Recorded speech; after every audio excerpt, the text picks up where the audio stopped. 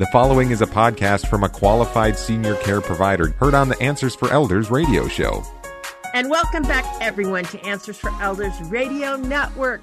Soon to go national, by the way, everyone. And you can also hear Kelly and I and all of our podcasts on answersforelders.com, and just go to specialists and you're going to see Care Partners Living. And I think, Kelly, you have about like 50, 60 podcasts right now on our network, maybe even more. I haven't counted them lately, but there's a treasure trove of information that you can learn. And yeah, we've covered a lot of good topics over the last. We have. And you know, here's the thing that I always say, I'm kind of segueing here as we're talking about this, but this really comes up. You know, I've been, as we're preparing to take our show national, I've been educating a lot of the people in, you know, the whole senior resource network on Salem Media and all the different types of, you know, aspects that we deal with in our industry, because it's fairly new to Salem, as far as the intricacies that, you know, the heart is there, the desire, the passion, and the technology and all those things is great. But, you know, one of the things I always say, and this kind of falls into what we're about to talk about this hour, or we've been talking about. And that is the fact that I always ask people, what do you think the number one question is at the back of someone's mind when they're meeting with someone that is there to take care of their loved one? And a lot of times people will say, oh, the cost. How much does this cost? What is it going to cost me? And I said, no, that is not what the question is. The question is, can I trust you with the care of my loved one? There's this looming thing with a family member. And Kelly, you probably can relate to, a lot of times you've talked to families. It's their concern for their loved one, but it's also a scary and deeply personal thing that families are dealing with. And part of that is, you know, with a loved one that is maybe making a transition into assisted living, or just, you know, moving from turning 65 and having to sign up for Medicare or different things like that. There's that element of, will I be well taken care of? You know, can I trust you with the care of my loved one?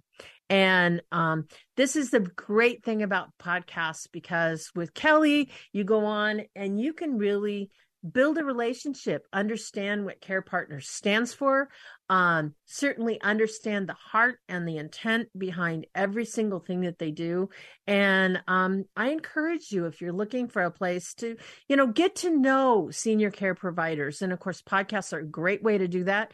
And Kelly, we're so grateful that you have been a part of us, with us for so long, and going with us on the journey as we go national. And as you've expanded into Arizona. So that's really, really exciting for us all. So getting back to what we were talking about, Kelly, is building that trust. Obviously, a loved one is going to look at, not only can I trust you as a senior living community, but also a power of attorney. How can I trust you? Obviously, this person becomes your advocate, your voice. And that person has the ability to do pretty much anything financially for you on your behalf. And so tell us a little bit about, Kelly, of what the responsibility is on power of attorney. Well, there's two different types of power of attorney. You've got medical and you've got financial. Mm-hmm. If you have more than one child, I strongly recommend that you don't make one of them both. No. And we can get into that whenever. But what I'm getting at is both of those have different responsibilities. The medical power of attorney, that's the person they're going to call when you're in the hospital. Mm-hmm. This is the person that is going to make medical decisions for care at the assisted living or memory care that they move into. It's all around mom or dad's care, whoever they're responsible for. Okay. Yeah. Financials, the one's going to make sure that while mom's in the hospital, all of her bills are paid, the rent's been taken care of, the lights are still on, right? That's their responsibility. Right.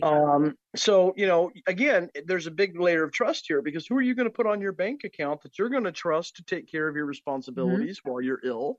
But not only that, not rob you blind while you're in the hospital. Right. How many times have we seen elder abuse because somebody had access to money they didn't have the authority to spend?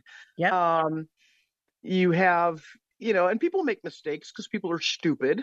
You know, Mm-hmm. they don't know the laws, or they don't know the rules, or their loved ones, mom's moving into a new place, so they go spend thousands and thousands of dollars on all kinds of new stuff for mom, and don't keep receipts, and they have to account Yep. for that money if mom ever goes on Medicaid, because Medicaid does a 5-year look. Yep. Yep.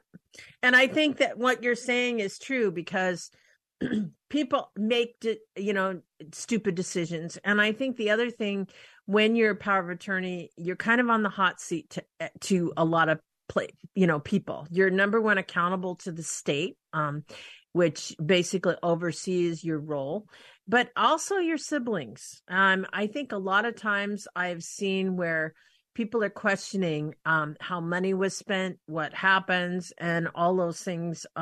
So it's really important in my head. I always tell people is to be fully transparent with those in the inner circle of how money is being spent, so that there isn't any question about what you're doing. I think one of the greatest stresses of being a power of attorney is sometimes you can feel like overwhelmed because everybody has you under a microscope looking at what you're doing.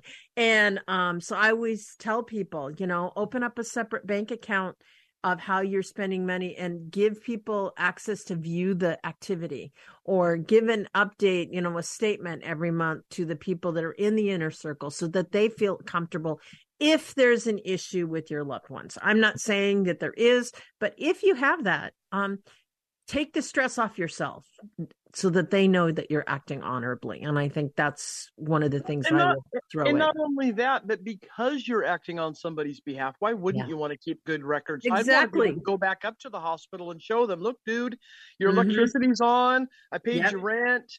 You're golden. You're okay. You don't have to worry Mhm. about that stuff. I mean, Yeah. you'd think that you'd want to keep those kind of records, and think about how that person in the hospital is not only stressed about why they're there, Mhm. but they're Mhm. also worried about what's going on at home. Yeah. Yeah. So And I think the other thing with that is it's okay to ask for help.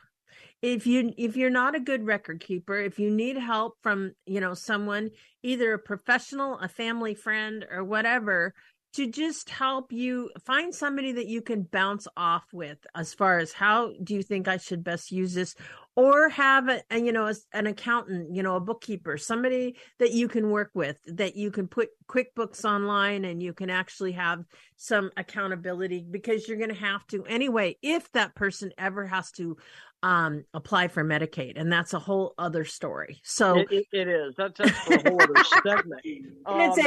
or aid and attendance benefits is a whole other, veterans benefits, Yeah. the same situation. Same situation. You have to account for money. So, but what I'm getting at is, some people can handle the responsibility, but you can't just, once again, it's not enough to talk about it, not write it down. Nope. It's not enough to write it down and not talk about it. If somebody's volunteered to be your power of attorney, and this is someone you trust for either financial or medical, you need to set them down, and you also need to get your peeps in a row. Okay, get your ducks orderly here, because they're gonna, if something did happen to you, they've got to come into wherever your space is and find your bank account. And what and if your office is an absolute mess, how are they going to find the documents? Yeah.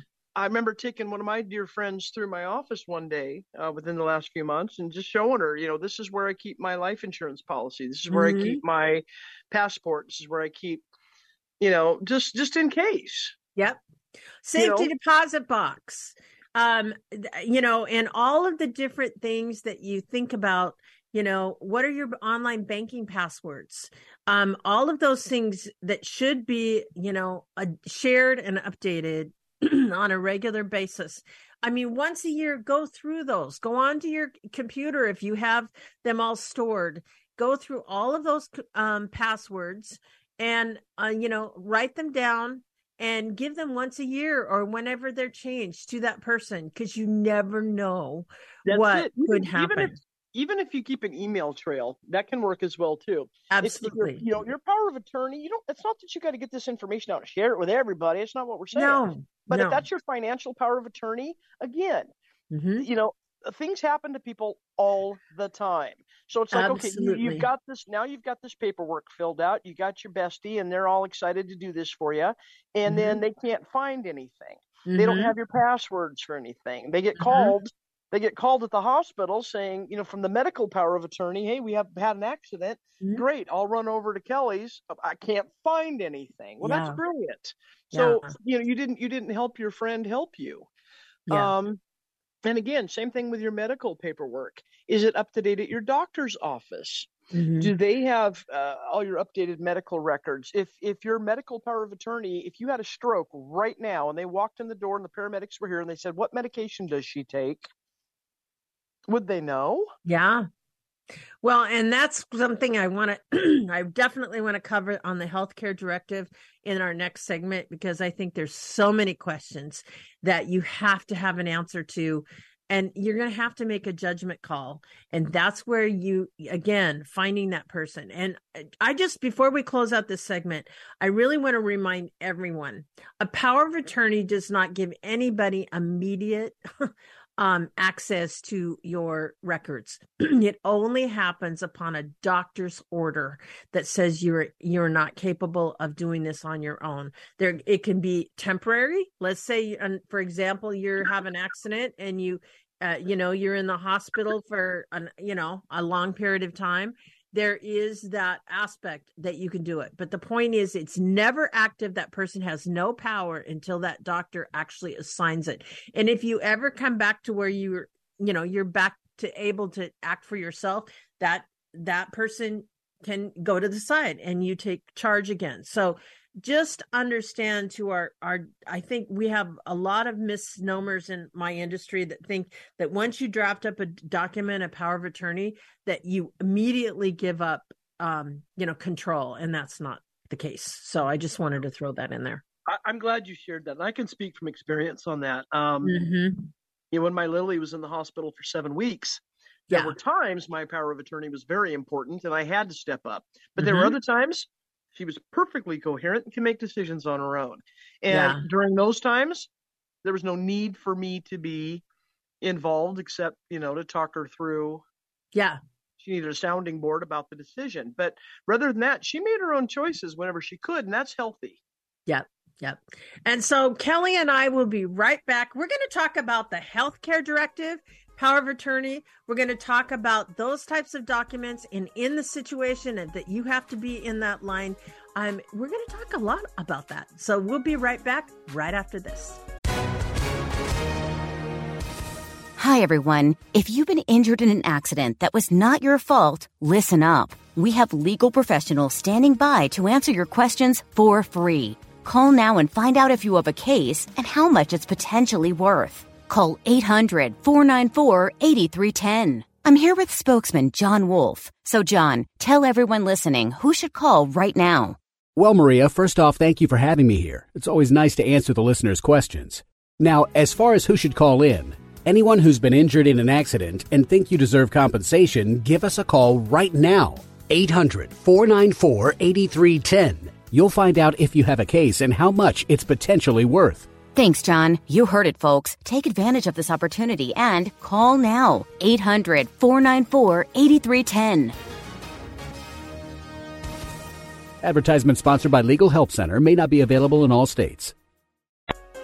Answers for Elders radio show with Suzanne Newman hopes you found this podcast useful in your journey of navigating senior care. Check out more podcasts like this to help you find qualified senior care experts in areas of financial, legal, health and wellness, and living options. Learn about our radio show, receive promotional discounts, and meet our experts by clicking on the banner to join the Senior Advocate Network at AnswersForEldersRadio.com. Now there is one place to find the Answers for Elders.